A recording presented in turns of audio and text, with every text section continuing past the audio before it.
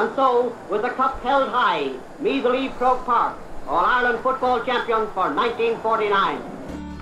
Oh, beautiful Meath, you've got all that I need. Dempsey hits Gavin Fay. Anthony Finnerty comes in and gives him a touch of the elbow. Colin Kyle hitting Finnerty. They've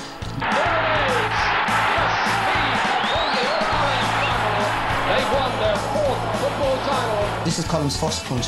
Finnerty, delayed reaction, looks around, sees Martin O'Connell come in and thinks that the best action is to go down. What a set of matches we've had. 4 terrific and memorable games. Final score Meath 2-10, Dublin 15. Sir Joe McDonough, GA President, presents Sam Maguire to Graham Geraghty and Meath are the football champions.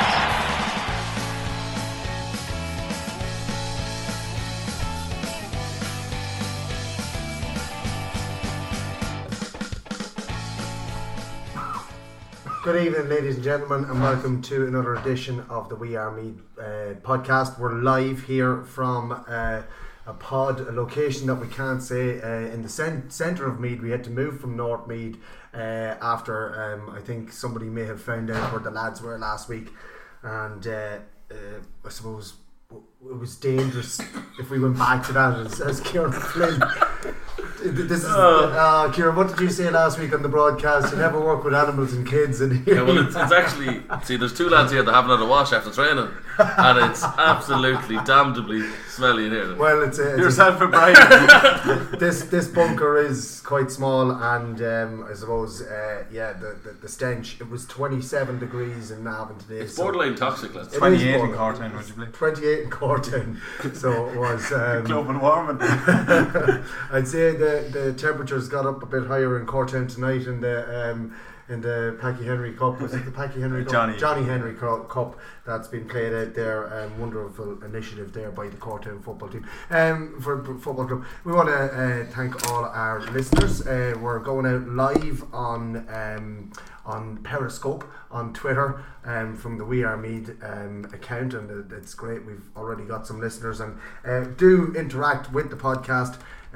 If you can, send us your questions and we will reply to them, and we will give people a shout out. I know George Plunkett was tuned in last week, and he was wondering if the lads would answer questions, but they didn't get around to looking at the iPad as the podcast was going ahead. But this week we have it all sorted, and we will be.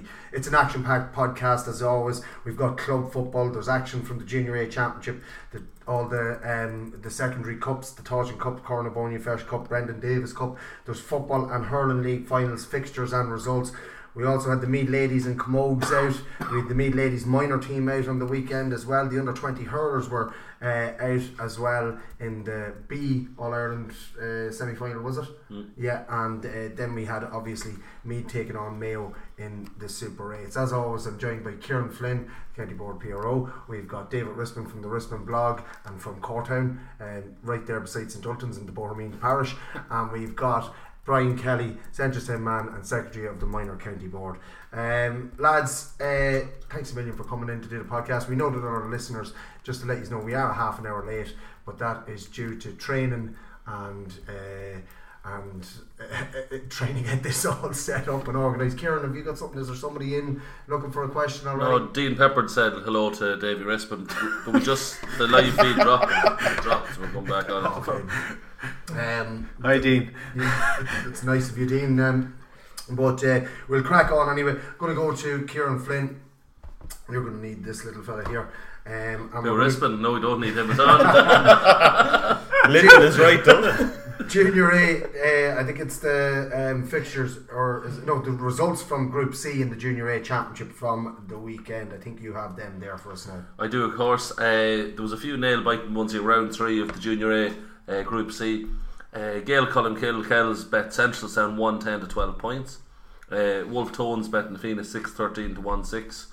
Summerhill bet on Shockland 410 to 110. And finally we had a good game here at Screen 218 to Navan Matleys 3-9. So very high scoring games in the Group C. Yeah, absolutely. I suppose Gael Columkill just continuing their fine vein of form with a 1 point win over Central Sound, and Wolf Tones as well, a very comprehensive win over Nafina 6-13 They need that. I was actually at the Kells-Seneschalstown game. It was a great game of football, and there was players on both teams who will probably fancy their chances of going on to play with their respective senior clubs during the year. But it was a great advertisement for Group C in the junior championship, and both of them will probably look at it. They're both still in contention. I know Seneschalstown kind of needed a win. They only have one win now from their 3, but there's it's kind of prolonged group compared to the rest of the group. So Kells are in a great position in that, but Seneschalstown aren't out of it by any means. Johnny Gilson there, he'd be pushing for a place in the seniors. I think he 8 points on the night.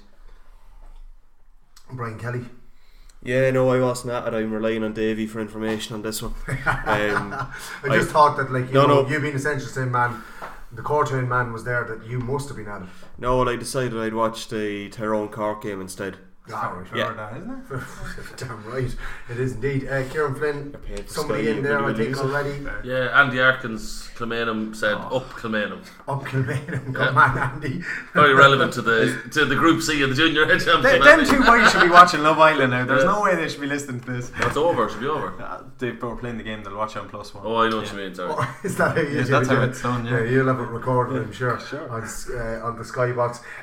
Moving on, anyway, we have some results from the Torchin Cup, the Cornabonia and the Fesh Cup, and maybe the Brendan Davis as well. You might throw that in. Yeah, so firstly the Junior Cup, Torchin Cup. Firstly we had a win for St Ultan's Bohermeen 2-10 against Dunsany's 1-6.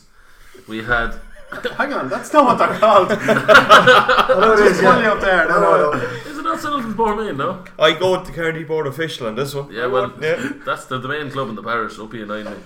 The bet is hard enough when you get bet by Bohermeen. Anyway, go on.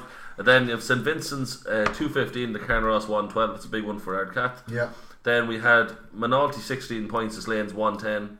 And then just probably a shock result here, Cortown 13 points to Kilbride 1-8. Yeah, that was one that stood out for all of us. Cortown beating Kilbride there by the 2 points. One that I'm just looking down at there as well, St Vincent's against Carnaross. Carnaross, who started off the year so splendidly, just seemed to have hit a stumbling block there since the championship, and couldn't even get back on the horse, I suppose, Davy, against St Vincent's. Yeah, we actually played them a week, probably 2 weeks ago now in the Johnny Henry Cup, and they were shooken off that night. They have a few lads away on holidays and stuff, and unavailable for whatever reasons. And you're right though, they were flying in Division 2 and kind of just hit that wall probably 3/4 way through the league campaign and fell apart, and that coincided with their championship form, 2 defeats on the trot, and now they're playing St Ultan's this Friday night in Cortown. It's going to be a cracking game, tied around by far, and it's do or die. They have to win. They have, I think, Niall McDonald and Frank O'Reilly are back just in the nick of time Friday for that game, which will be a huge boost to them.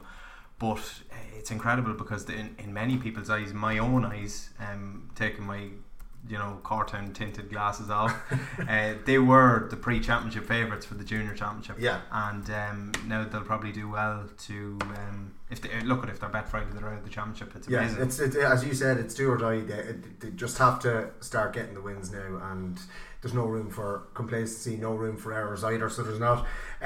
Just hello to Mags Guinan. I see she's after joining there now, and interestingly enough, I thought she was going to be joining us on the podcast, not joining us on the Twitter feed, Kieran Flynn. Yeah, sure. Mags has actually a good few predictions she's got right herself over the last few months and that, so maybe she probably knows more than all of us put together. But I'd say that's probably could be said about a lot of people in County Meath. So. Well, great to see Mags joining in. We'll just have a look at now. We'll go to the Cornabonia results from the weekend. Yeah. So Blackhall Gales back Castletown 3-9 to 9 points. Disappointing for Castletown, have won so many games this year. Then next up we had Deleek Bellis had a massive win against Ballinlough 119 to 11. Ballinabrackey to Southmead, Boyos bet Waterstown 113 to 11 points. And then the last game in that was Dunderry 112 to Dunbarra's 110. Man. So a few great games again. The Bracks are flying at the moment, so they are, and well done to all those teams. The semi-finals for those probably 2 weeks away. I know that the Fesh Cup semi-finals aren't for nearly 2 weeks. It's about a week and a half, 2 weeks from now. So we'll give them fixtures next week. We'll move on now to the Fesh Cup quarter-finals that were played. Then we had Simonstown 112 to Screens 14 points. Absolutely. Yeah, we have to mention that one. We had Ratoath beat Dunboyne 115 to 110. We had Summerhill with a massive victory over St Colin Kills 213 to 8 points. And then lastly we had Dunamore Ashbourne's 3-3 to Gael Columkill's 2-8. So that was a great game. I heard yeah.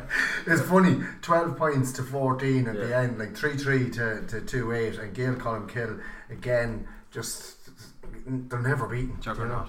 It's an absolute juggernaut. They're flying at the moment this year. Summerhill beating St. Columkills comprehensively. Dunboyne coming up a cropper to Rathote there by 5 points, and then obviously my own club there, Simonson, getting over screen by a point, and they were missing a few players as well for that game. So it's great. It's great to have those cup competitions at semi-final stage. Brilliant, yeah. And then we move on to the next one, round 3 with the hurling. We mentioned that last week in our live podcast that the hurling games are actually ongoing as we were doing the podcast, so it was actually great to see that we have a good jibe with Martin, who's the Ratton lineman. The Clemesson were trounced them 3-18 to 1-11, so I quickly reminded them that the next morning. It's nice for Clemesson to get a victory. We haven't too many of them this year. Rathote got a massive victory, 3-21 to 1-12 over Drumree. And then Kildalkey, very much titled champion or challengers this year for the senior, bet Killeen 3-12 to 15. And then the current county champions Kiltale bet St. Peter's Dunboyne 1-19 to 16. So it's coming to the crunch time there as well in them cups. Yeah, it is indeed. We're going to move on now to the football league finals and the hurling. We'll start with the hurling league finals because the results are in for them, aren't they? Yeah, there's two great games here. Trim won the Division 4A against Rathote 7-15 to 10 points. And I saw young Chivers, James Andrews was playing on that team, and a few good lads coming up from Trim have had a lot of underage. Like they went to 5 failures in a row, and they're starting to build up the ranks of their squad. And another one then it's always good to see was St. Pat's to Mullen bet Killeen 3-13 to 2-6, and that's St. Pat's first team, so they're keeping hurling going on the East Coast there. It's great to see. They played that game in Dunshaughlin. I know they were playing Killeen. I think I refereed St. Pat's and Killeen before in the league up there. The lads in Killeen, the Hill of Down, had never been that far northeast in Meath, so it's a fair old trek. So they wouldn't be probably too many social circles together, but it's great to see the hurling league's been played. And we have a fella here, Mick Mullen, come in here and said on the Pats, so delighted with that. So absolutely. And Andy Faulkner's after joining in there, good old Andy. Things sometimes that were a little bit watery and we don't say it as it is, but don't worry, Andy, we'll get to Meath and Mayo, and I'll bring up a few points about the referee on from last weekend. Also we have one league, sorry, the football I was just going to say league football league finals. Yeah, Dunshaughlin betting the Fianna 4-10 to 1-8, and the only comment I can really say about that game was the new alternative jerseys Dunshaughlin have. Desperate, absolutely desperate. Deplorable. Deplorable is not the word. They've kept kind of the traditional black and yellow, but they've just decided to put a big red stripe straight across it. To be honest, I've had this conversation with Ben Duggan before, though. There's not a whole lot you can do with black and amber, is there really? No, we'll go something totally different. Like they used to have white. I know, but that's their traditional colours. But this was their alternate strip. Like something different. Yeah, fair enough. Yeah. You know, they're playing Navina, who they wore the old Baconstown colours of brown and blue, so they're definitely unique enough colours. I think it's actually they're kind of paying homage back to the St. Martins, the old juvenile side of the club. It used to be black and red, so I think that's part of the tradition. Very good. Bringing back a little bit of just fashion. Maybe is not really up. Maybe they're keeping with tradition, just not keeping up with fashion. You know? Well, I'd be a fan of that. So you won't see me in a pair of skinny jeans. Double denim. Double denim. We have also got some fixtures as well. I think we did up a little spreadsheet of them. You're going to call out a few of the fixtures that are coming up between league and championship.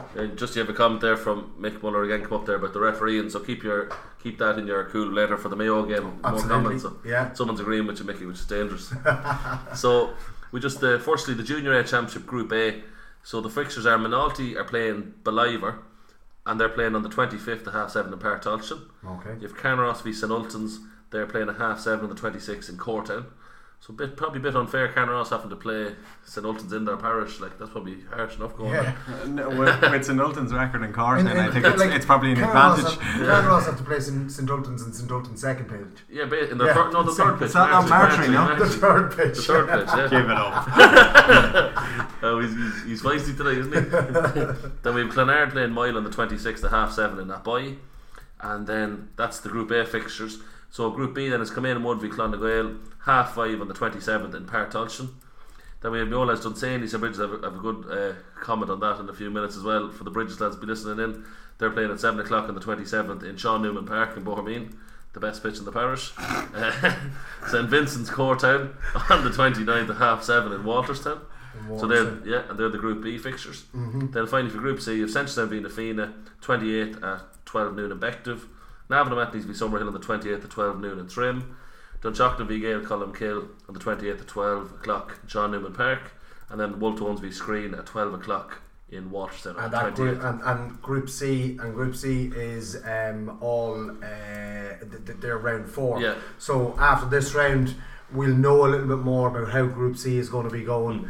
Then the following round that's played will be after the next senior championship, I presume. I think it's week after week. Yeah. So maybe there'll be a round of senior championship played Friday, Saturday, and then the junior that Group C might be played on the Sunday or something, and we'll know an awful lot more about how that group is going. Looking at your own group there, David, you've got St Vincent's next. You have 2 wins from 2. Yeah. St Vincent's no pushover. No, that's a tough game. They've been doing their homework on us. They've been at a few of our games and that kind of thing as well. So we've been trees with binoculars. Yeah, and not really. Coats and stuff like that. But no, we know what to expect. We haven't really seen them, but we kind of know what to expect from St Vincent's. They're a quality outfit, and beating finalists last year. The Talons will always bring a strong core to the team, and you have players like Ryan Hand, a bit of spark in there, Leo Corrie, and then of course the iconic Tommy Field. He probably hasn't hit his form of last year, but he will try and peak around this time of year, like so many footballers will do in the county. So that's a really tough one, but it's a good opportunity for us to get the win and probably more or less seal our passage with 2 games to spare. Looking at it, we probably need another win from our last 3, and the sooner the better you can get that. Vincent's are under a little bit of pressure, 1 win, 1 defeat. I think Dunsany bet them first day out. So yeah, it's a big game. They bet us last year, and we actually have them in the Tailteann Cup semi-final the same week. So two games coming up in close proximity, but we're looking forward to it. And you have Robbie Barrett, the referee for that one, and that game is in Waterstown, and a nice big pitch. Yeah, it's hard to know who that'll suit. To be honest, hopefully a bit of open space for the forwards, but you wouldn't know. Yeah. Looking at Group A then, as we said about Carnaross have a massive hill to climb. St Ultan's next. It's in Courtown. You'll be at that one. Yeah, we're looking forward to that huge gate, I'm sure, this Friday night. By far and away the pick of the games this weekend. Ultan's, a bit like ourselves, can will you be wearing your black and green? No. Ultans can proceed with a win. We'll probably do it, and also the incentive of knocking Carnaross out of the championship is huge. You'd imagine.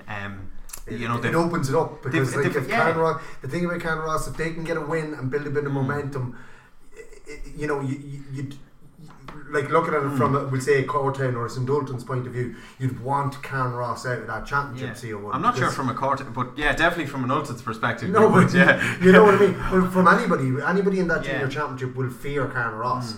Well, that's it exactly. But it's a really tough group. Like you have Mila and Beliver in it as well. Clonard are probably the ones that will struggle and kind of have struggled. Minalty are a team that are improving and that are on the up, and I think that group, there's 3 positions for 5 teams now. If Carnaross go out of it this week, by the time the other teams play on Saturday and Sunday, it'll be 3 positions for 4 teams. Exactly. Realistically. So we'll know a lot more after Friday night for sure. Yeah. Now Mickey, you've asked him a very unfair question there. Would he be wearing green and black? There's no way Frank O'Reilly's biggest fanboy is going to wear green and black at a Carnaross match against St Ultan's. Is he not still in Ballyhonus, no? No, I haven't. He's been in touch that I'm getting the guard escort from the airport on Friday afternoon for Frank, so yeah, he'll be down in good time. Coming from Bally, Ballyhonus, we'll move on. Just on the Dunsany one, Oh yes. We're after big. This is definitely a world exclusive now. No one else in the whole world has broken this on the airwaves, so big one now. So wow. You heard it here first, folks. We're after breaking the piggy bank open. We're after making a big spend. We're after flying Declan Smith back from Australia. Whoa. For the game against Ballycree, the Bridget. So I'd say that's what I said to George Plunket. Anything up there now, I'd be worried now. We're after flying our main man back. So he's been doing a bit of hot weather training. He's been working 6 days a week, grafting, working like a man possessed down there, so he's going to come back. You'd want to see what George is doing in behind the bar in the Blackwater. Well, maybe so. It's nothing towards what Decky Smith is doing, let me tell you. I'll just say that I'd be worried now. If I was a Bridges man, I'd be worried now. But cool. Well, St. Bridget's beware. We'll move on now. You've got I think you've got All County Football League finals as well. Yeah, so this going to be a massive game on the 26th, 7:30 in Páirc Tailteann. We have the Division 1. This Friday. Yeah. Seamus Connolly catered the Navan Macklins are playing Gael Columkill in that final, and that's going to be damnable. We talked about that briefly the last time, the battle of Navan and Kells. That's going to be a massive game. Yeah. But then in this as well, you have the promotion relegation for Division 1, which is Oldcastle v St. Pat's. That's going to be a massive one to try and get status in Division 1. Then Centralstown are playing Ballinabrackey and Trim on Friday night at 7:30 in the Division 2 final. Then we have back to Walterstown. That's no, I don't mean that against Centralstown. I'm just Ballinabrackey, absolutely wonderful year. Great to see them getting promoted. They've been outstanding, and when they played in Father Tully Park early in the year, they drew, and really Danny Quinn came on at half time that day and he changed the game. So personally speaking, and Danny knows this, I'm hoping he's going to be on the 26th for the Kerry match, and that he won't be allowed to play this weekend. I'd say he'll be allowed to play this weekend. And that's not to say he won't be on the 26th. We've had this discussion myself and Danny a few times. Yeah, no, he'll then the next one is promotion relegation playoff Bective and Walterstown for Division 2 status. That's in Trim. Then we have Castledown Ballinlough in Division 3 final in Páirc Tailteann, the 27th at 7 o'clock. And then last we have St. Peter's Dunboyne v Dunmore Ashburn. That's in the B League Division 1 final, and that's a big one. Andrew Smith from Dunshaughlin, a young referee. He's starting to make a name for himself. He's a good lad. I think it's probably his highest privileged adult final so far. It's a nice final. I've played in it a couple of times myself at Simonstown. We played in that B League Division 1 final. It's highest standard nearly as Division 3 or 4 maybe. Yeah. Probably only Division 2 is better maybe. They're all packed teams. Yeah. They're all packed teams. Well, there'll be birth certs and everything like that. Oh, absolutely. If you go across the county, and I love reading the name players list, because there's not one club in the county that's remotely doing it fair.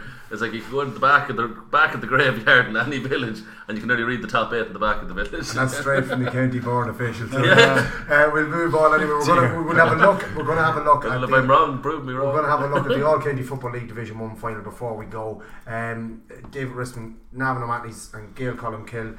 Kells been Kells for the last 5-6 years. They're up there.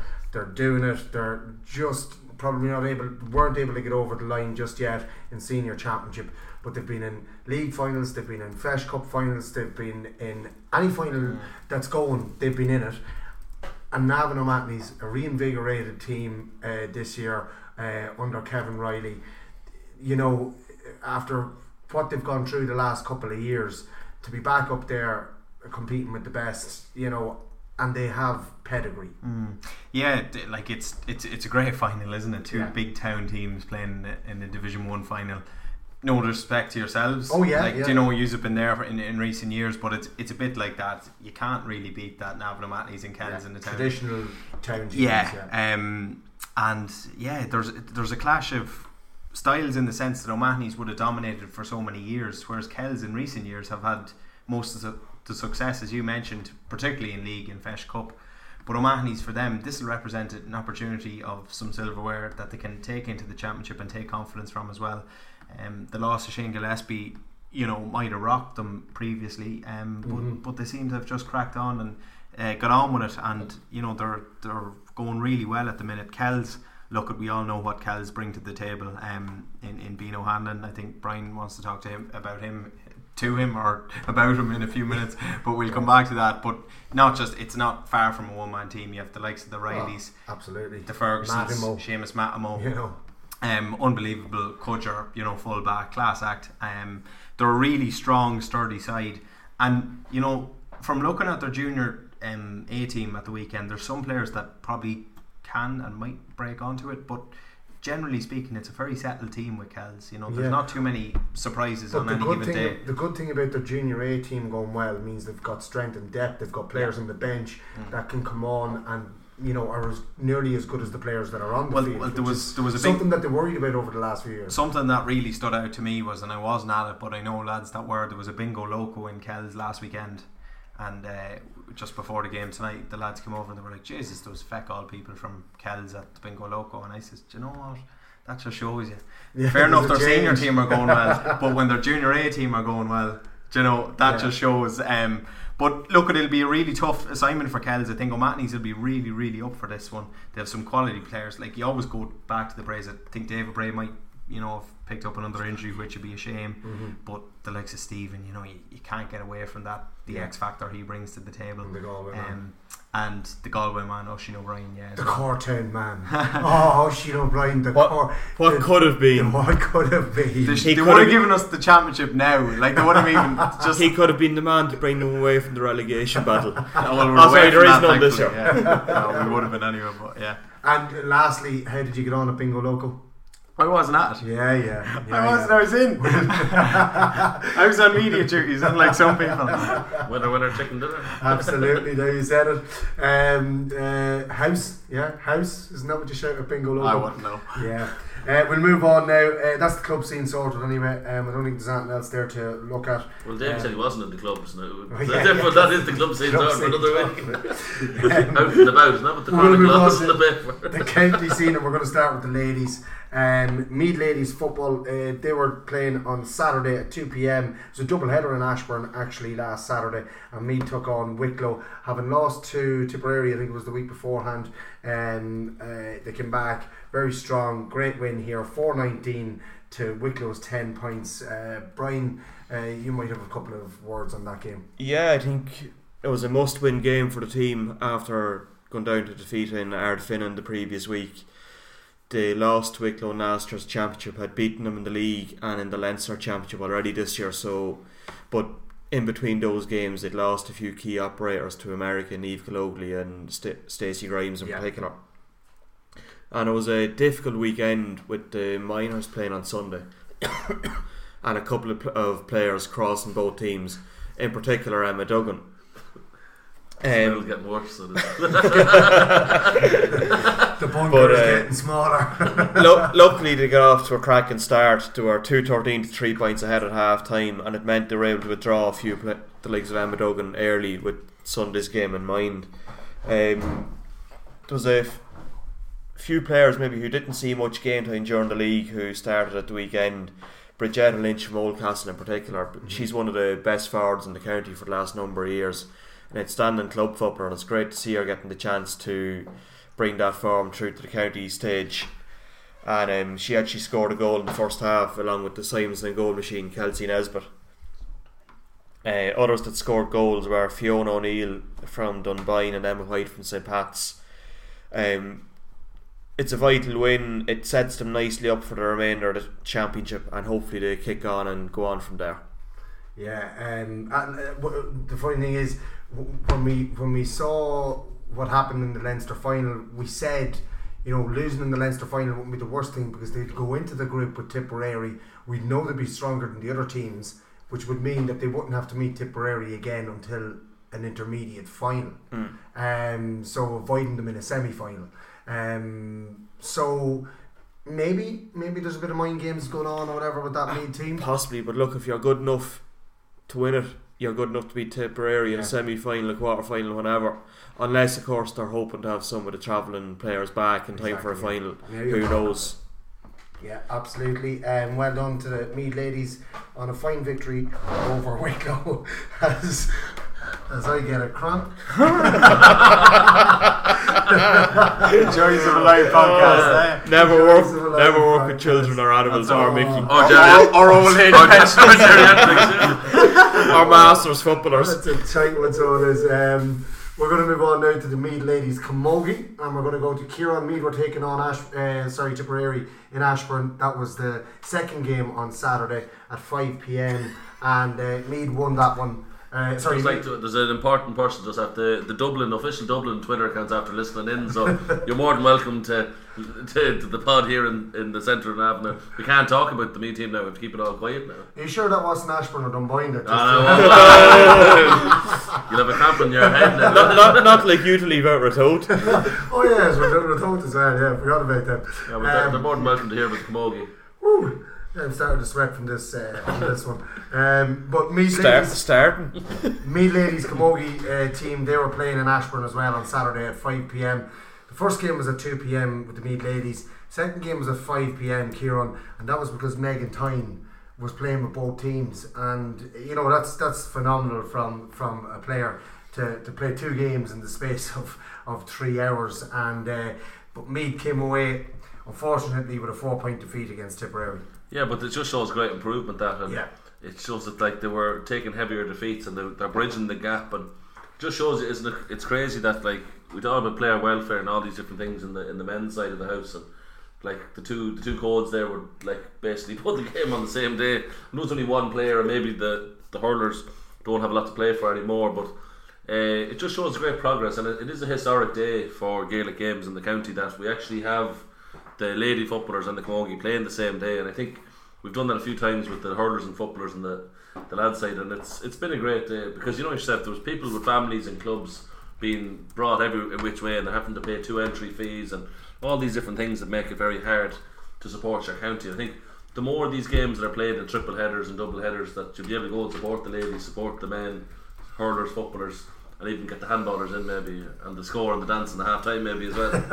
Absolutely. Now the only thing is that you don't want to see players like Megan Tyne being flogged, having to play 2 games, and if you've got dual stars, that's where the problem comes in. The men game is it's dead in the men's game essentially because of fixtures are on the same day or weekend. So I think probably the future of the ladies game is that it basically, Mags, we had trouble there. Just said the internet is dropping in and out here. The bunker, like it must be the smell. It's definitely the smell. It's the walls in the bunker. So the walls are so thick here in this bunker. That's not the only thing that's thick in the bunker, man.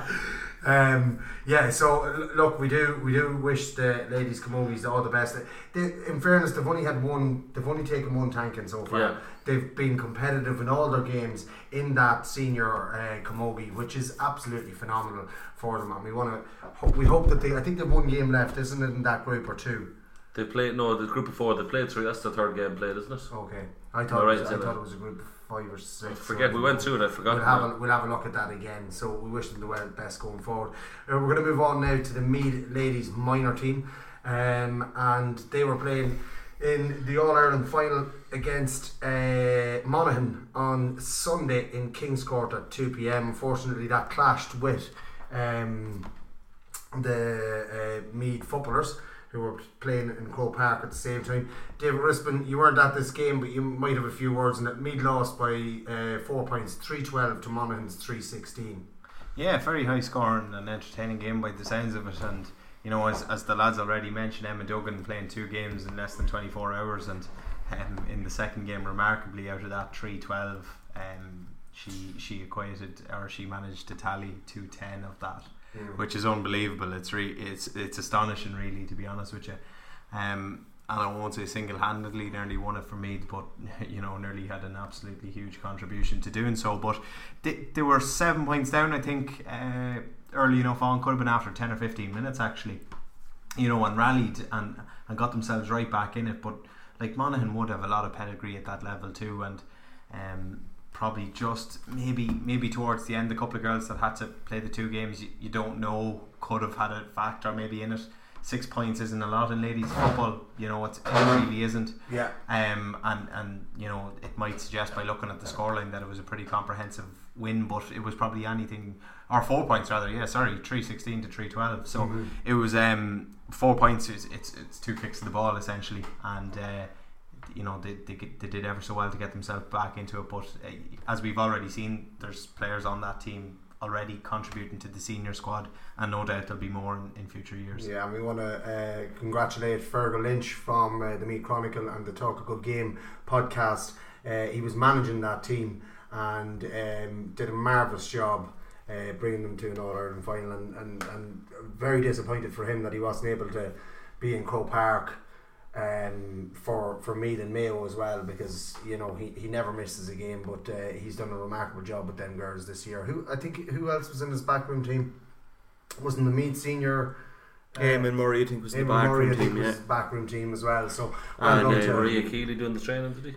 From the chocolate. Yeah, and there was a McCarthy lady from Walterstown as well. Yeah, probably something to Charles, was she? Yeah. Yeah, well done to all of them on getting the Meath minor team to the All-Ireland final. Commiserations, very hard luck losing it by 4 points to Monaghan. We're going to move on now to the small ball, and the under-20 hurlers were playing in the All-Ireland B semi-final against Kerry. This game was on Saturday in Thurles, and our small ball expert, the man who knows everything about a few small balls, Davy Risman. Kieran Flynn.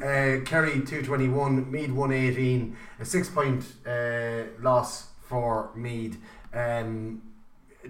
Disappointing because they were going really well, but as you said on the pod, as you said last week on the podcast and the week before, Kerry have always been a thorn in Meath side at this level of hurling.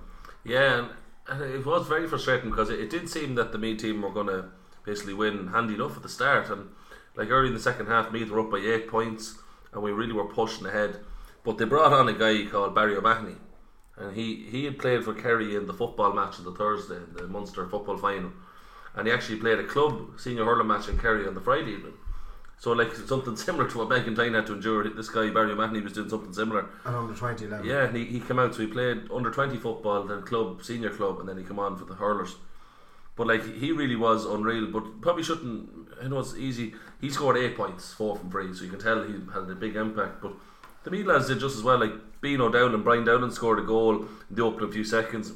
Mikey Mullen from Killeen got 11 points, 7 frees, and even scored a great sideline cut, which seems to be more prevalent nowadays in hurling than ever. Callum O'Sullivan from the senior panel got 2, Nicky Potterton and Vincent Ward and Daithí McGowan, who came in from the football panel to play in this, also scored. And even the goalie Owen Griffin made a great save from an O'Mahony penalty. But your man O'Mahony, just really his quality just brought them on, and it just, you can never, like I said, it's to win the Be All Ireland at that level you have to beat Kerry. That's usually what happens, and they didn't beat them, so it's just unfortunate. Kerry will probably go on now and win the final at a canter. So, but like Sean Boylan was a selector of the team, Vinny Guyboard's made a good lad, have involved with teams. A lot of them lads hopefully are in with Nick Fitzgerald's senior hurling panel, and just hope that more of them stay and progress. Yeah, absolutely. Disappointed for an honest group of lads, you know yourself. Like. Well, look, you'd always be disappointed for a group of lads that put in such a big effort, and in fairness, they're making great strides in the hurling at the moment in Meath, and long may it continue as long as it doesn't interfere with the football. Well said, Mickey, well said. Oh, I'll take your head off. I'm just going to move slightly further across the bunker here. So come over here, you're so already beside the as table. You said, it's a small bunker. My reach is far and wide. So is the smell. And my rat shall be. Oh, look. Look, the hurlers are doing great work there at the moment. What we might do now is we'll move on to the main event, and it was Meath in the Super 8s on Sunday, and they were taking on Mayo, and unfortunately it didn't go Meath's way. They were in the game for 60-62 minutes, and just a poor ending to the game saw Meath lose by 9 points again for the second week in a row in the Super 8s, and a very I feel for this team, because it wasn't a 9-point defeat, and by God they had their chances to win it as well. At around the 60-minute mark, I think we hit 4 wides in a row, and we were a point up. I think maybe 58 minutes and we were a point up, and as well a few refereeing decisions.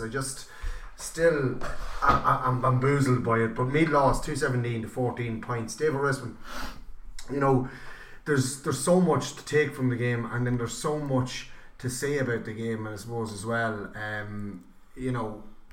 While the referee didn't beat you, the referee didn't help you. No, and I suppose all we're looking for is a bit of consistency.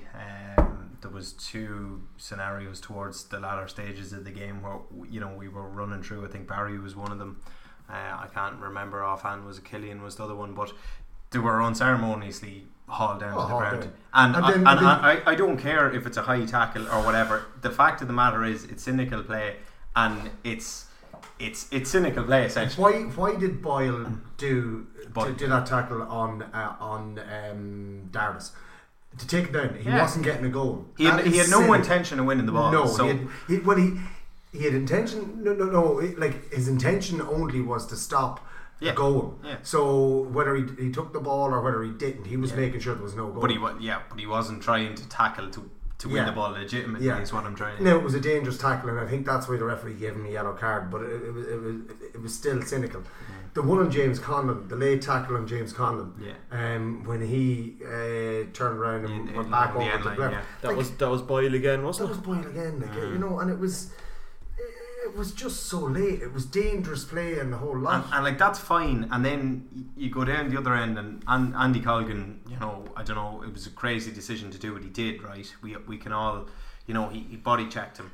But no, that was actually outside the. It was outside the square. It was a free. Yes, exactly. But like it was a black card in you know, because he body checked him, he took the man out of it. But so did Colin Boyle, as you said. And the difference is that one was cynical, which was Boyle's, because he was stopping a goal at all costs. Yeah, exactly. Now Colgan wasn't stopping it. Well, the ball was gone, exactly. Colgan had released the ball off, and all he was doing was stopping him, chasing. But like, again, it's just the hang on, the referee wants to come in on this. Yeah, but unfortunately, when you read the rule book and you list out what the rule is, unfortunately, the Colin Boyle one on the banty you can debate was Kieran, but they're not, unfortunately. No, they're like Kieran, pick a window. You're the ones might come on hitting you across the head. I don't like agreeing with Kieran. Generally, if you're agreeing with Kieran, you're wrong. But I actually think he's right on this one. The wording of the rule with the black card here is the problem. The wording. The problem is it's down to the discretion of the referee. No, it's not. The problem. It's not down to the discretion of the ref. It is. Read the rule. But it's down to the discretion of the referee. The ruling is very, very clear. And Colin Boyle, what he did, it was cynical to the nth degree. But the referee couldn't give him a black card for what he actually did because it's not within the rule to give it to him. Took him down. He checked him and took him down. He reefed him out of it, but he did. It wasn't a body check. It wasn't. He didn't pull him to the ground. No, it was rough play. It was rough play. It was a stonewall yellow card. It was rough play, but he did pull him to the ground as well. If you watch, he comes up, meets his face, and then pulls him to the ground. But anyway, I just think, you know, the one on James Conlon is late after he scores the point. It's dangerous. You know, dangerous. That's a red card. That's a not red a black card. It's not a black. Yeah, well, that's a red card. Yeah. Well, we're not arguing that one. Yeah. But you know, he's got off very lightly. I think is the point we're trying to make. Steps. How many steps are you allowed with the ball? Are you allowed 16? Well, it depends on the big ones or small ones. That's when you. The discretion comes into steps. We're not discussing the patter of tiny feet here. We're just going to get the crap out of the way. So yeah, we're going to get all this out of the way because the grievances that we have. If anybody that's listening has had any grievances about the match, send them to us. Kieran, you keep an eye. Is there any more comments coming in? There's just people tipping in and out of live feeds. It hasn't been comments in a few minutes, but yeah. So like. Again, if we want to go back to it as well, right? So that's the referee done, right? The referee was very poor. I think he was extremely poor on the day. Like the one where your man took the 16 steps, it was that's so simple. It's such a simple one to get. It's not like it was 6 steps or 7 steps. It was 16. It's an extra 12 steps that you're not allowed to have. Up until the 60th minute. Meath were in this game. Brian Kelly, 2 weeks in a row, Meath were up by a point with 11-12 minutes to go and ended up losing by 9 points. I don't think it's conditioning. What do you think it is? It's very hard to know, and actually if you go back a week previously, I've seen Alan Tormey tweeting today that we scored 1 point in the closing 20 minutes from play against Clare.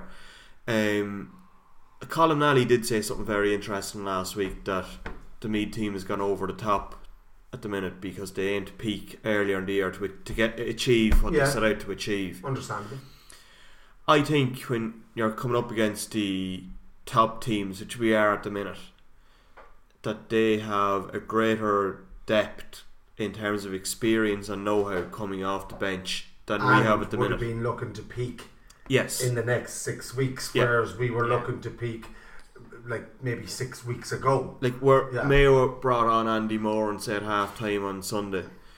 Now Andy Moran is playing football probably as long as some people listening to the podcast remember. Like he's playing for years and years, but that's huge experience and know-how to bring in off the bench. He made an impact even the previous week coming on against Kerry when the game was lost. he's an incredible ability to win the ball from the front and do the simple things right, except in an All-Ireland final. Well, yeah, that's well, he was. I thought he was exceptional in the All-Ireland finals. Kieran Flynn, I think Brian is after hitting on something there that I was going to bring up with you next, and that is he does the simple things right. Is it just a case that we tried to be a little bit too extravagant? I think that this Meath team are very close. Very, very close to going up a grade. Very, very, very close. They just need to cut out some of the simple mistakes and just become a little bit more accurate. And like it's not going to take a whole lot of tweaking. Andy Moran comes on, does the right things, gives the ball to the man in the better position. They get the scores and whatever. Sometimes we just didn't do that on Sunday. Yeah, and sometimes it's frustrating because you know that the players are trying to be positive, they're trying to do the right things. Sometimes the execution lets them down, and the thing maybe decision making has let us down in the third part of the field, the most advanced part, and there was opportunities when players went left, if they went right it would have been an easy score. Even Donald Keoghan, we rarely fault him, but like for the goal, I thought actually if he had hand passed a very direct hand pass to Mickey Newman might be able to slap it in or catch it and kick. Yeah. But Keoghan went so far, and it's very hard when you run 20-30 yards at top space after beating a lad to think like that, and he just went to put the laces through it. And that's but he's a brilliant player. He's a fantastic player, but that's where the big teams make sure of it. Yeah. And that's what I'm saying is that like we had our chances. Yeah. You know, like Killian O'Sullivan, that could have been a goal. He caught that ball at the back post, and it could have been had he taken a step back and ran at that and caught it and went around the defender, he's in on goal. But he stood, caught it, came down and he hooked it. Then James Conlon hooked one out to the left, and we missed two frees at that very time. And Seamus Lavin as well went through, and drilled one over the bar, and like, could have taken a bounce and just rolled it under the keeper. And they're probably the type of chances, and there was a couple we've already mentioned in last week's podcast against Donegal. So earlier in the year we were actually concerned at the lack of goal chances we were creating and scoring. Yeah. As it and turns now we're out, creating them and we're just not scoring. Yeah, exactly. I'm just going to interrupt you, Kieran Flynn. We have somebody in on the Periscope. Yeah. Brendan Keeg has a point here. Just said the abuse some Meath players are getting on social media is shocking. They're no Meath fans basically are doing it. We've mentioned that a lot here. Yeah. But they definitely concur with Brendan. But like we're talking here about like we're criticising some of the actions players have taken, and that's fair enough. Everyone does that. It's analysis of a game. Yeah. But we're never ever we've called into the question character or anything of a player. We always champion that. Like. These players, the experience that they have gained from the Super 8s has been, I'll say it again, immeasurable. And they know now. They look back at that game. That was a game that Meath could have won, and they'll know now. They'll look back and they'll go, Jesus. The next time I'm in that position, I'm just going to pop the ball to him, or I'm going to pop the ball to him. We'd like to say hello to Barry Dardis, who's after tuning in. I don't know if you heard it, Barry, but we were talking about that tackle that you took, where you were unceremoniously pulled to the ground, and myself and David Rispin reckoned that it was definitely a black card, if not a red card. The two jokers here on the left say the referee got right. No. But come here, just remember the two jokers who appoint referees for juvenile games. We have to keep them on side. With regards to the abuse, I'm not going to. We kind of we touch on it most weeks, which is a problem in itself. Yeah. But you're after mentioning the experience, and it has been fantastic, altogether. But for all the experience they're gaining, for lads having to read this, and let's be honest about it, lads will see it. It's open enough things. I seen it. I didn't go looking for it. I seen it, and I just thought it was absolutely disgusting. Some of the things that were branded about a couple of individuals on the team. I thought it was disgraceful, to be honest with you. And it has no place in the GA in general, but definitely not in Meath GA. We stand for far more than that. I like at this stage. You know that there's a type of person that gives that abuse, and I disregard it from now on altogether. Again, we've another comment in. In from one of our top fans, Mag Skyden. She just said a few passes went astray as well in the moments, and she was sure that Keoghan was going to get the goal, and I think we all had our hands on our heart. We were like, he was definitely going to get it. And in fairness, it was a good save. It always hit at the goalie, but Clark did make a decent save, and the backs did well to recuperate. I have to say, when he went around him, I was full sure. I was like, this is going to go in the net. The defender came over a little bit, and then I thought Kyogan's wouldn't do the right and thing. To be fair, Mickey Newman rescued it really well and got the point. So did Kyogan, to be fair. Yeah, Kyogan's touch was brilliant. As we said last week, the vital thing is when you get a goal chance, if you don't get the goal, that you get something off it. Yeah. Another comment. Maxima gets a bit. She's just wondering. Maybe it's a general question out to the public too. Do the players read the negativity? It's hard to know. Like, look. It's hard not to. It's hard not. Like it's in the social. It's in the social. Like if you're not on Twitter, for example, you might avoid a lot of Twitter stuff. I think it's one of those things. You mightn't necessarily read it yourself, but somebody else is going to have seen it, and generally it'll be said to you at some stage. Yeah. And then you'll go and have a look at it. But like it's the same as the newspapers. Like they're going to see it at some stage. A lot of people say they don't look. I don't. The way things are these days, I don't think it bothers them. I don't think that they would take offence from it anyway. If that was said about me now, to be honest with you, it would bother me. I don't mind being called a B or a C. That's not. But some specific things that are said to lads, especially, like that's actually if that was me, or personal things. That's a complete different thing. You could take being called whatever by someone in this thing, but when it's personal, it's a completely different. Yeah, I suppose it's not a new thing. Rob Henley from Mayo, funnily enough, who we played in the weekend, like he came in for some serious criticism. The Cork under 21 goalie a few years ago got dogs abuse. Yeah. It's Paddy O'Rourke got a two. Remember a few years ago too. He went searching for a two. But like, there's nothing you can do to stop it. People have phones, they have social media. They're going to put up these comments, and the players have to be strong to realise that the people that are doing it are, they're nobodies. Really. Well, that's what Brendan King said. He said basically, Brendan said with his comments is they're not Meath fans, and I think that's the message. That's kind of the bottom line. Absolutely. So we'll get back to the match anyway, and I suppose, like, I said it to you already, Brian. I'm going to say it to Dave. Like, that last 10 minutes, like, is it a mental thing? Maybe Brian is right. Maybe like that Colm Nally, they're over their peak. They're starting to come back down, so they are. And in fairness, it's bonus territory. But the disappointing thing is that we had chances to win that game, and that period where Killian missed the ball on the right, James missed one on the left, and then we missed two frees, and that was probably the bit that knocked the wind out of Meath sails at that stage. See, that's the difference as well. When you miss them chances up the other end, fair enough, we can vouch. No, you can't vouch for the mistakes up the other end, but you have to look at it as a collective, right? And there was mistakes made both in the back line and in the forward line. The forward line was not probably killing it off when we had the chance. You said it, we were 2 points up, and we had them 3 wonderful opportunities to stretch our lead even further. Didn't take them.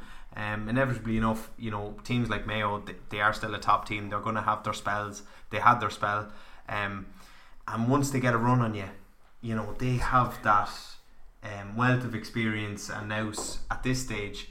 They'll know when they get on top of a team, they'll really hit home, and that's the difference. Purely experience in the sense that Mayo were far more composed in their execution of their shots, and ultimately our lads lacked that. Which, I can understand. It's completely uncharted territory for this group of lads. None of these lads, I think I'm right in saying, not one of them lads that played yesterday played in our last quarter-final in 2010. No, none of them. So, like, you're talking about a whole new group of lads in a whole different environment. I think they'll learn a lot from it, from the 2 weeks. The thing I'm really annoyed with, or not annoyed, that's probably the wrong word, disappointed with, was the quality of the two performances. Yet you have an aggregate loss of minus 18. And like, that's so not fair on the overall they effort. Don't deserve that. No, they don't deserve the effort that they put in both of them games. Like they were two very close defeats. So there were, and yet there was 9 points in both of them. And I suppose I think it's probably just something. The last 2 games have highlighted what we probably need going into next year. We're going into Division 1. We're hoping to get back to the Super 8s again next year. we need a little bit more depth, probably a few more options in your extended panel for your management to look at. We probably need, if we had the likes of a Donal Lenihan, he took this year out to go travelling. You need the likes of fellas like that come as options, even if they're not starting. Well, like Donal Lenihan could potentially have been our experienced player coming off the bench on Sunday had he been on the panel this year. Or if not, somebody else maybe could have been. I don't mean to knock Donal Lenihan in any way, but what experience would he have had? Like, none of these players have played Division 1 teams in so long. But he has 4 or 5 years of championship football behind him. Yeah. We brought Shane Walsh was a player you were looking at as an impact sub on Sunday, with Mickey Newman picking up an injury on the stroke of half time. Walsh, he came in maybe 15-20 minutes earlier than we were expecting him to come in. Barry Dardis then came on as a half forward. He's a goal threat if he comes in the full forward line. But the way the game developed, we needed him in there because of an knock that was picked up. And I'm not taking away from Jones or Lennon. I think they're fabulous footballers in the whole lot. But I think what we need to do is look to the youth. I think we look to the. Well, Jones is like he's only 21 or 2. Like. Is this Rowan Jones only 21? I thought he was a little bit older than that. He's about 22, I'd say. 22, yeah. Like, Lenihan's not exactly fit for Masters football yet either. No, the lads that are coming from those minor and under 20 teams that have won in the last few years, and the ones that are coming through now at the moment, like, you know, like your clubmate, your parish mate. I knew before you even said that. Yeah, but at the same time, you need to be bringing them through, but you need a mixture. You can't just be expecting too much of that age. We do have that there. Do you know? We have another comment in there. Yeah, just in from Porrick Stack. He just his view on the subs. Maybe disappointed not to have seen more Derek Campion after a good league, and he had a good impact last week in Ballybuffet. So maybe it's hard to know. Derek did have a good impact, I thought, in Donegal. He didn't get the nod this week, but he's definitely the kind of calibre that I think Porrick is getting on about. He's definitely a young gun that we've said a lot about in this podcast. But maybe the game didn't suit him. Maybe it did. That's kind of the gamble. And then on the other hand, you already had a 19-year-old in Shane Walsh in your full forward line, a 21-year-old in James Conlon. If you threw Campion in as well, half your forward line would have been eligible for the old under 21 grade. Is that something you factor in? You need that little bit of experience. Maybe you brought Barry Dardis in, he played in the Hogan Cup final for Pats in Croke Park a good number of years ago. He played in a minor final in 2012. He's that bit more experienced. He's played in county finals with Summerhill. But yet he came on last week against Donegal at a similar point in the game. Yeah, but Conlon had gone off at that stage. Yeah. Walsh had just come in. You still had your Newman on the pitch. Yeah, there's an element probably of horses for courses in it. Yeah, maybe. I'd love to see Derek Campion getting way more time. I think he is a fabulous footballer, and maybe there's something. Maybe I don't know, because Ethan Devine was taken off yesterday. Barry Dardis came on. You were looking still to use that wing forward option for kickouts. Derek Campion maybe didn't offer you that. Maybe that's why Barry came in ahead of him. Who knows? These are all permutations that a manager thinks of during the course of the match. We can't say why he didn't come on or how he didn't come on, or there's no point in even trying to get into Andy McEntee's head. That's why he's there and we're here, really. He's the gaffer, you know. He is indeed, yeah. We will be going to an interview that we have with Andy McEntee in a couple of minutes. I suppose that's a big point about Derek Campion, David. It is, and look, I've always been a huge fan of him since he first burst onto the scene, and he's been one of the recent success stories of our underage. I suppose you could nearly call it an academy at this stage. That that's what they do call it. Yeah, it's starting to produce players for us. Well, I didn't think it was that funny, but I just think you used the right word. Yeah, but he offers us something different. In the sense that you've seen it in Ballybuffet, he comes on and he does things which are slightly left of field, which sometimes could probably maybe piss a manager off a little bit if they don't go right for a certain player on a certain occasion. And that's the thing I like about him, and I think that's the thing supporters in general like about him, is that he's willing to do things that are a little bit different. And I wouldn't be condemning him for doing anything like that. I think sometimes they work, sometimes they won't, but look, I think we will see a lot more of him in future years. I would have liked to see more of him this championship as well. I agree with you, Mickey, and hopefully we might see a little bit more of him against Kerry. Yeah, absolutely, and I think that's a funny thing is that next week I think that it's a chance for Andy McEntee to give a few more players a little bit of experience against one of the top sides in the country when Kerry come to Navan, and I do think that it'll be a great time for him to throw on a few of these lads and just say, go out and express yourselves and show us what you can do, and hopefully they can put in a performance against Kerry. What we're going to do now is we will be going to the interview with Andy McEntee that Shane, or that do you hear me, Shane? That David Rispin got. I was looking down at Shane McEntee on the programme.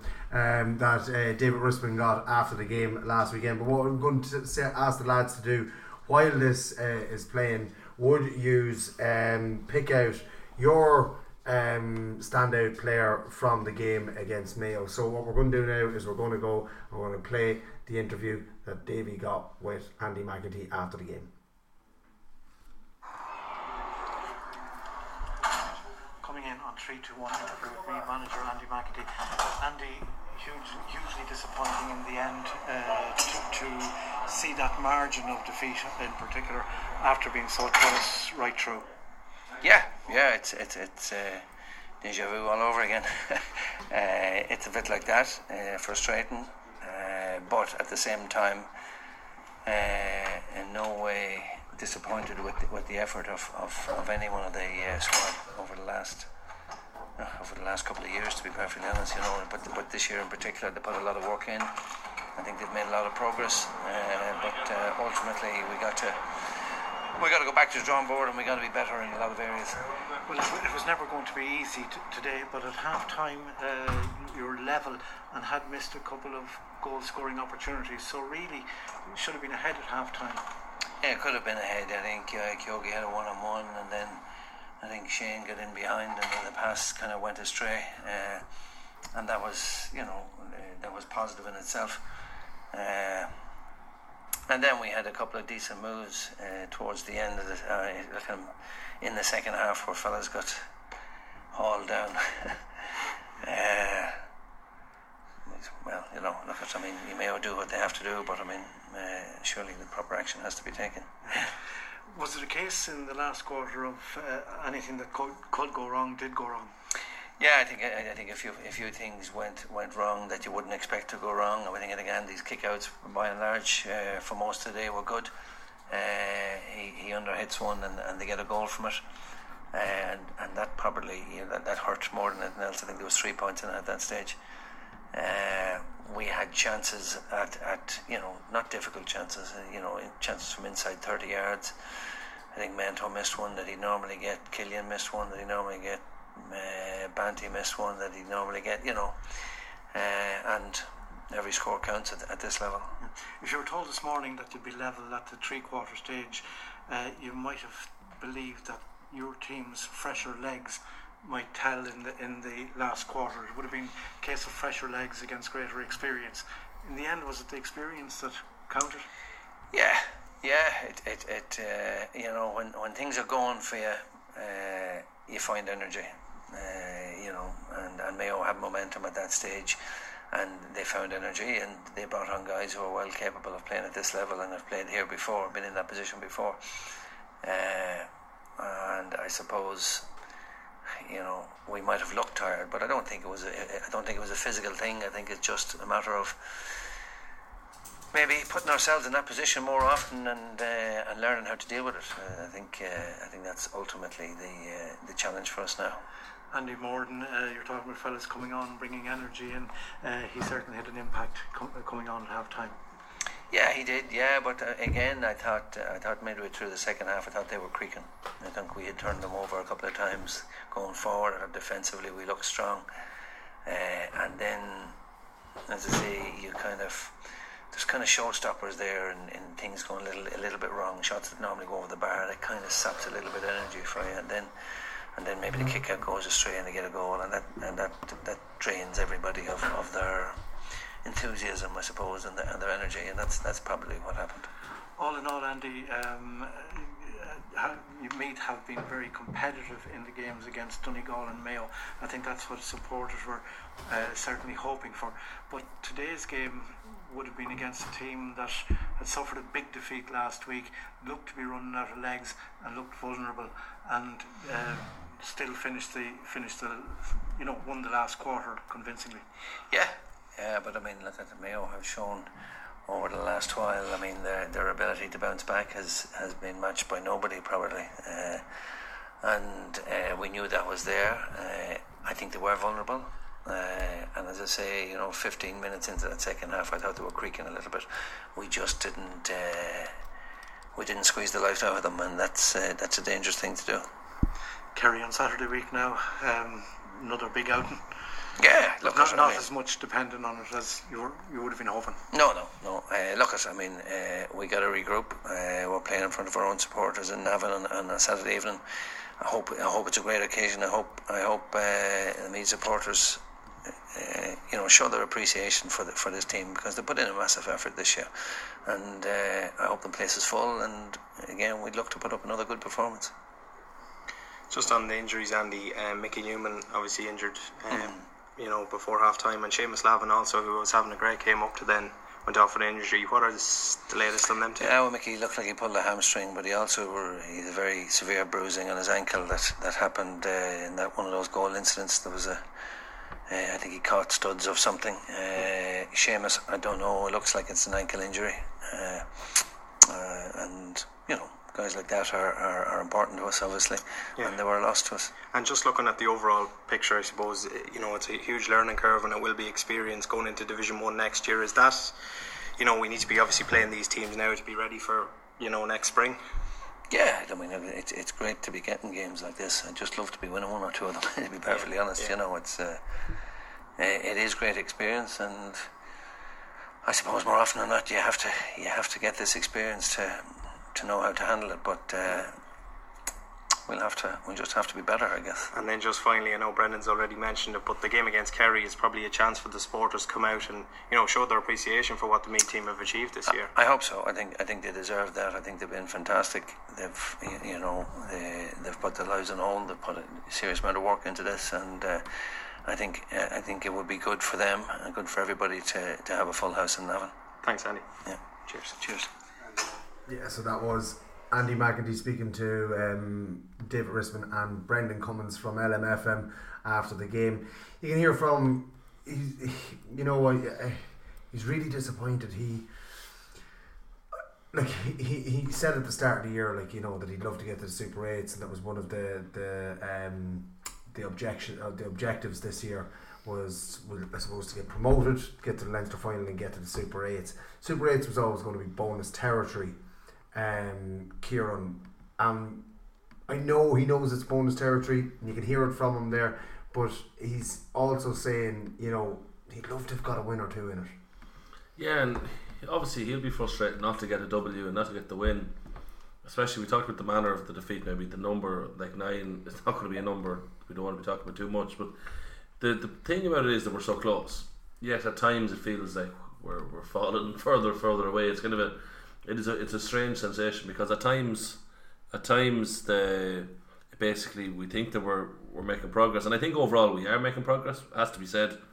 And I think Andy knows that himself, that if he just keeps at it, Division 1 football started in the Super 8s for next year, and it's going to build and block the whole way through. So let's just hope that his disappointment is short-lived, and we have a much better campaign now. Maybe knock Kerry out of the championship. Would be interesting to see, can we do that. It might be a tight game, probably the hardest game in the group, but we never know. We'll keep it going. Yeah, positively we'll be there. Davey, just looking at it, it's disappointment, but I think he sees the bigger picture at the same time. He does, yeah, and I suppose the overall development of the group is the key objective. I suppose, as you mentioned earlier, we've been in bonus territory really since we got into the Super 8s, and there was a huge weight lifted off, and I'd probably suggest, in terms of everything else that's gone with it, we've probably seen the shackles come off a little bit in the last couple of games for Meath. Mm-hmm. We've shipped big scores in the last couple of games, and in a funny way that might, you're kind of holding back the reins early in other games because you have to try and keep teams out and try and beat them, in whatever way you can. Now we've probably thrown a little bit of caution. You've gone from knockout to league format, so there is a little bit of a difference there. But in saying that, in the league format, in the league, we kept teams fairly dry in terms of scores. So look, a lot of it might have to do with just fatigue and everything else, and I think that probably has a lot to do with it in the last 10 or 15 minutes to games. I think you have to look at the amount of work our backline are putting into the games too, and to be honest with you, I don't know, is there any backline in the country, and I'd include Dublin in that could sustain that type of pressure for 70 minutes. Dublin would never have to deal with it for 70 minutes. Most teams wouldn't, and if they did, they'd crack sooner. Our lads are last and consistently up to about 60 minutes. From there, they're out on their feet. Again, I'd suggest there's probably a little bit of fatigue, and that, with the right training and the right rest and everything else that goes with it, they can recover and they can last for 70 minutes, because it's all a learning curve, the whole thing is.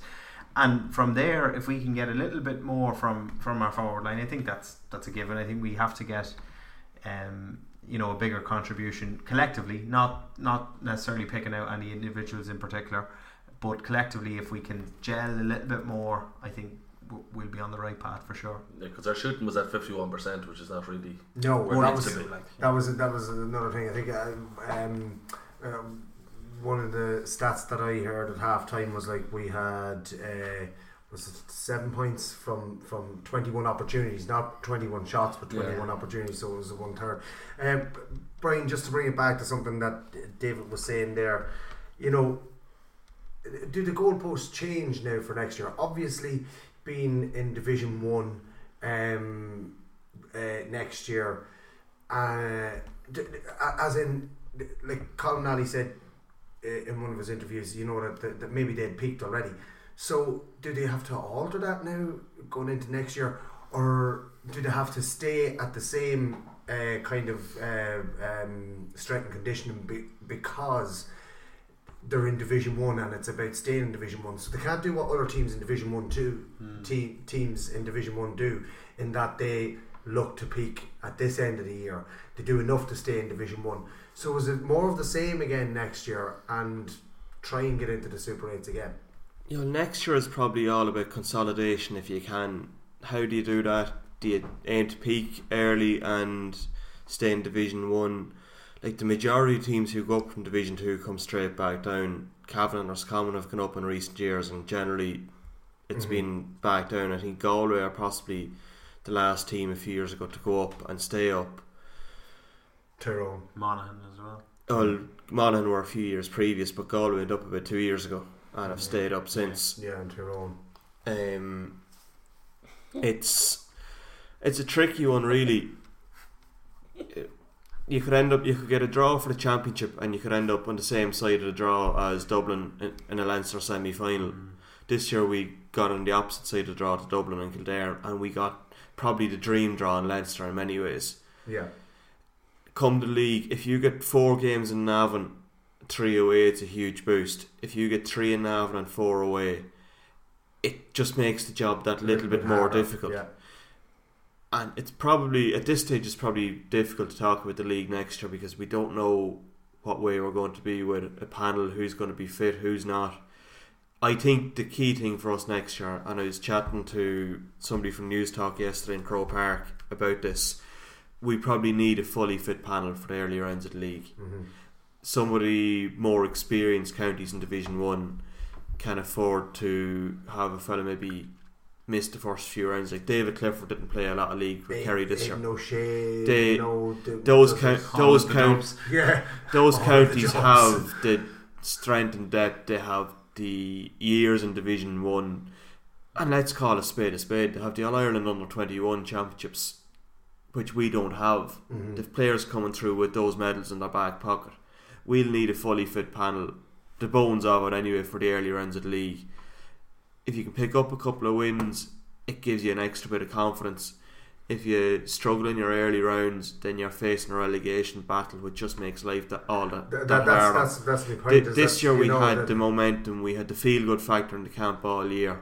Well, that's my whole point, is that, you know, where do they try to peak later next year?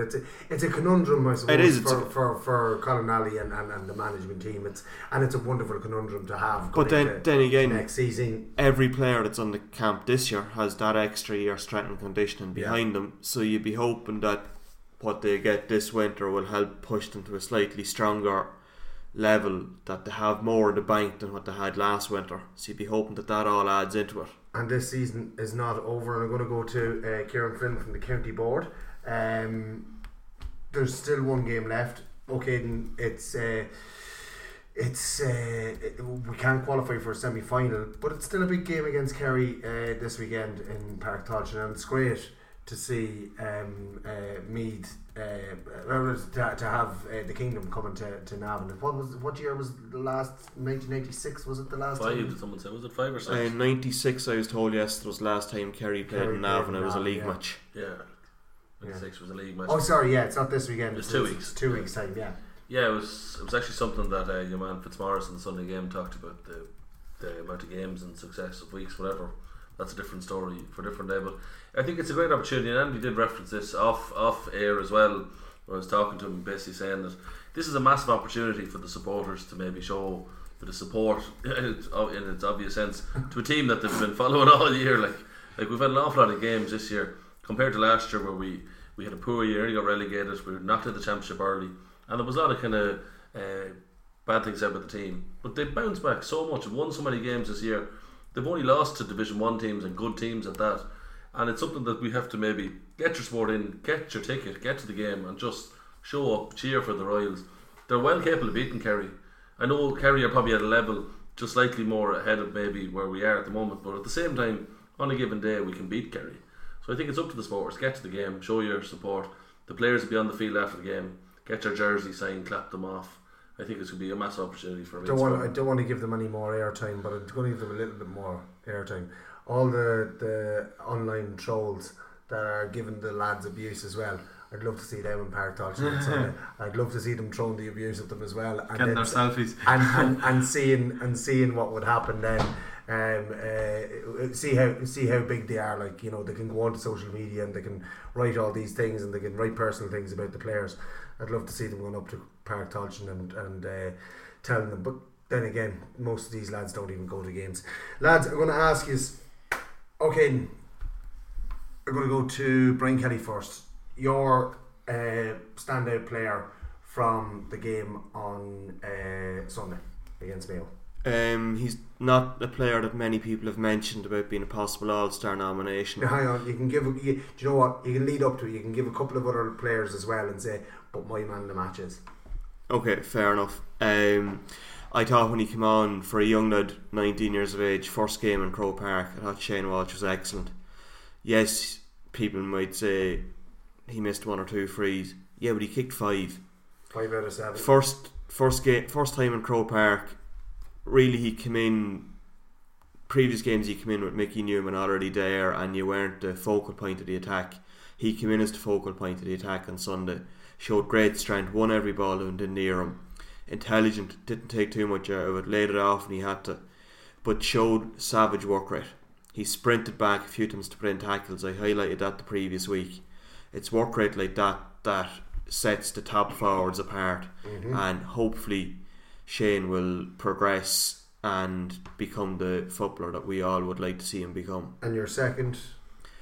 I thought Gavin McKay was solid again this week. He's come in instead of Ronan Ryan in the half back line in recent games with Pádraig Harnan being back. Most people would have thought Harnan, Ryan and Kyogan could have been your half back line.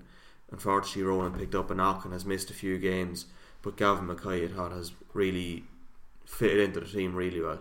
Yeah, and your man of the match? I really hope this man gets an All-Star nomination. He came into the team really last year, did well, was outstanding in the club championship. Barry Dardis was the main man for Summerhill last year in the club championship. He did an excellent man marking job on Dardis in the final, and he's gone from strength to strength this year. I think Seamus Lavin was outstanding yesterday. Yeah, he did have a fabulous game, and very unlucky he didn't get an injury towards the end and had to come off. So We do wish him a speedy recovery. Kieran Flynn, who were the 3 players that stood out for you on Sunday? Well, yeah, hopefully not as long-winded now as Brian as he normally goes on.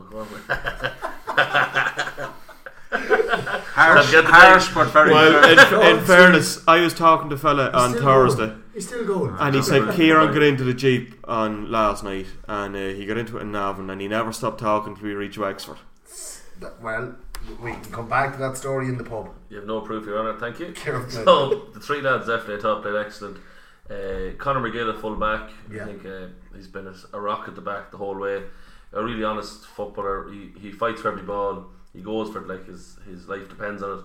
He hit Killian O'Connor a few times now, and Killian wasn't too impressed. But I think that's what the full back. He's not supposed to be a nice, even though he is a nice off the pitch. He's not supposed to be nice on it. No, absolutely not. So definitely he's a great shout.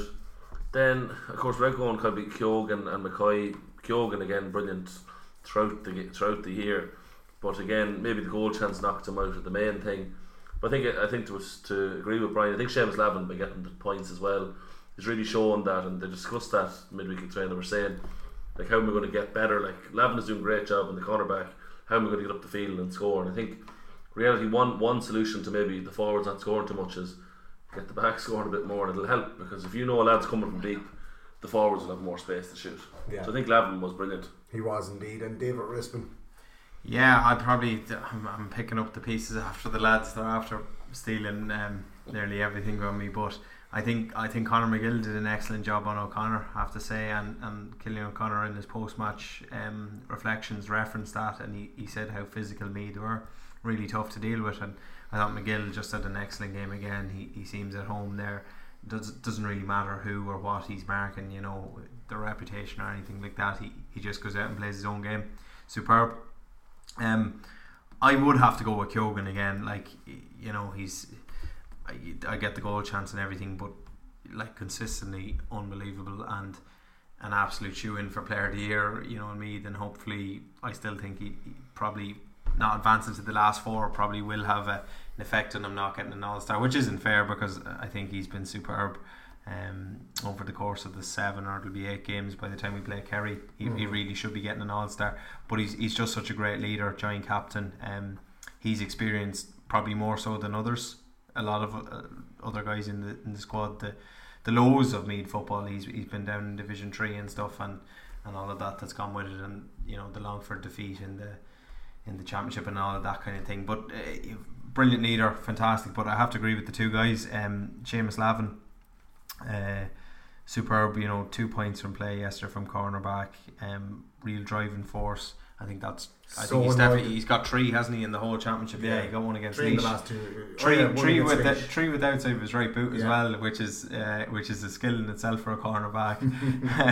It's not something corner forward. It absolutely is a skill for a corner forward and for a cornerback to come up and do it. Even the way he held his head straight away after he kicked that second point, because it was at that moment he realised I could have took another solo or a bounce and I had a goal chance, and he was raging with himself, which shows his awareness. His development over the last 12 to 18 months has been astonishing, really, and it's his consistency across both club and county that stood out for me. Like you very rarely see him have a bad game for either. He's been on the county, but he's carried on his club form from obviously the memorable year that Dunboyne had last year to this year. And look, you can't really pick out one of the 6 defenders because they've all been superb. And in addition, you'd have to say Ronan Ryan as well. You'd have to put him in as a 7th player in the defence, who's been superb throughout the campaign.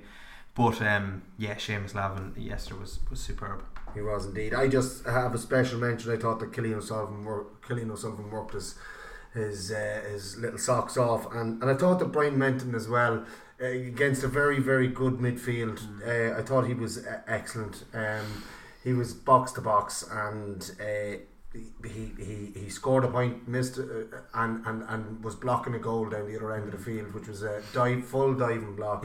But again, I would have to agree with you, as Seamus Lavin, and that's I think it's the first time ever that all 3 of ye have agreed on anything, on a score for a player or on anything is right. But Seamus Lavin, he was absolutely wonderful, and hopefully he he can carry it on next week, or sorry, in 2 weeks' time, week and a half's time. But not in the club championship against Simons and Gales.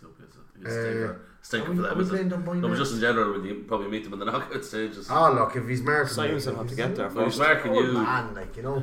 That'd be totally unfair. Absolutely, yeah. For a young lad like Lavin to be marking a wily old fox like you. Well, I think actually there's one player that none of us mentioned. He wasn't on the pitch for long at all. But Marky Brennan, I forgot to say.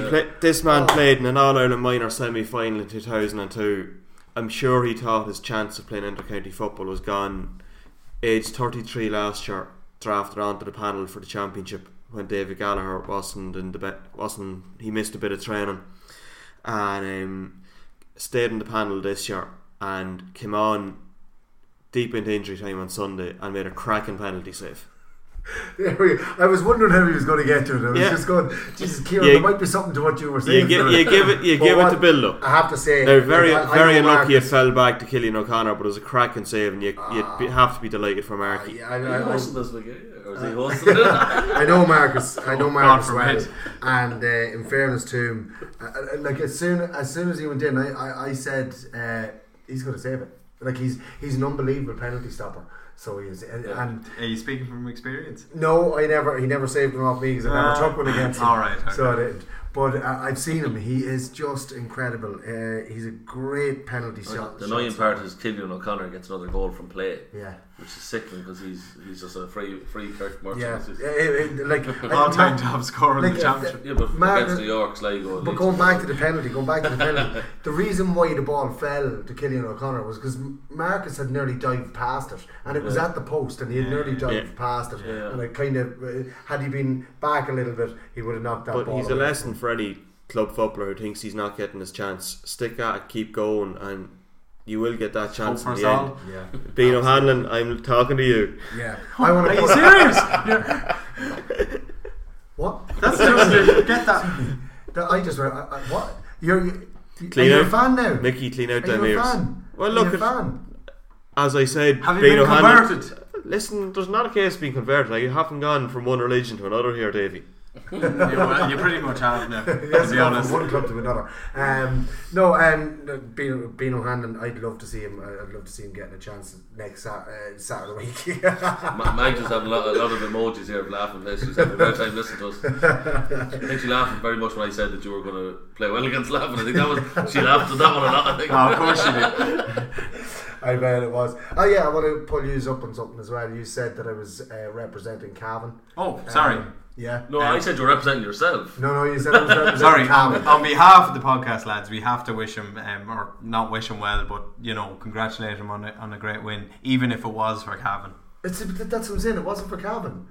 Even if you were representing Cavan. I have the programme in my bag, and I was representing. What did it say beside you? Simon Gales. You didn't say that in everything. I was representing Ireland, lads. I seen a picture going around to you on social media with a Cavan jersey on. Yeah, because we were training and we had Cavan jerseys and Tyrone jerseys, but that was just what we were using to train. Anyways, yes, it was a wonderful experience. Me thinks the lady did protest too much. Yeah, you used that one last week as well. Listen, if it's good enough, you keep reusing it. If only this one was video this week. You can be bolder with us now. Lads, look, it's been a fabulous year. It's not over yet. We still have the Kerry team to come to Navan, and that's going to be a wonderful, wonderful occasion to see the Kingdom coming. The Kingdom come. Kingdom come. Boom. And they will be done. Thanks be to God. Amen to that. But like Kerry have a lot to play for. They're not through yet and whatever. So Meath could put a big dent in their hopes of getting to an All-Ireland semi-final, and we wish the Meath lads all the best in that final game against Kerry in Park Tolchin in a week and a half time. Any other business? Is there anything from the county board? Well, just we kind of started kind of the momentum for the house draw again with kind of social media and stuff. The kind of adverts are getting hitting people now, and starting to see it on social media and Facebook and Twitter again, and just remind all the club members out there that you're getting commission on all the tickets you sell. So if you're a club man or a club woman out there, by buying a ticket you're supporting your local club. But then of course, as we said many times here, even if you just want to get in the raffle to win a house, it's a great prize. So there's multiple ways you can help. if you want to help your club or build a stadium or just win a house, there's multiple ways you can get involved. Like, just go to royalhousedraw.com and get your tickets. Yeah, and it is a great incentive for all the clubs as well to get out and sell some tickets, because there is money going back to the clubs.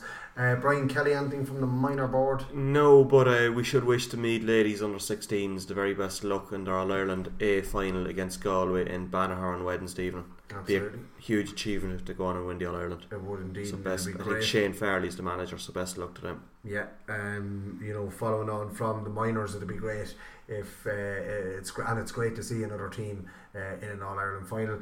David Rispin, have you anything further you want to bring to the podcast this week? I suppose our prediction competition will be kicking back up in a couple of weeks with the club championship resuming. So you'll be fleecing us again. Yeah, Brian has been fleecing us throughout the summer with the strawberries. So it's about Jeez, time. Don't say that, the taxman. Oh, sorry. Sorry, Brian has been feeding us with the strawberries, not fleecing us. But keep an eye out on social media for the link to the online version of it. The name of which I can't think of now. But what's the Dunham Ashburn name? We'll give that one out. So that's done. You have to enter that at the start. Your so. MeadGAPredictions.com or something. Yeah. So keep an eye out for that. Court MP rolls out the Mead ones. No. So yeah, get in and get entered into that. You won't find the few weeks rolling around until Mickey Brennan is out kicking pints again. And sinking them. I sank enough on the weekend. No, but drink responsibly. Or else you could end up doing what Kieran Flynn did and go home and shave your whole beard off. I did that during the week sober as a judge. He now looks 12. I didn't recognise him when I came into the house. But look, lads, thanks a million for coming over and doing the podcast in the bunker. And it is now 11:30 on a Monday night, and this is how much Meath football means to the four of us and to all of our listeners. Meath hurling as well, thank you. Meath GAA, will we just call it Meath GAA? Yeah, well, we are Meath. Why? It matters more.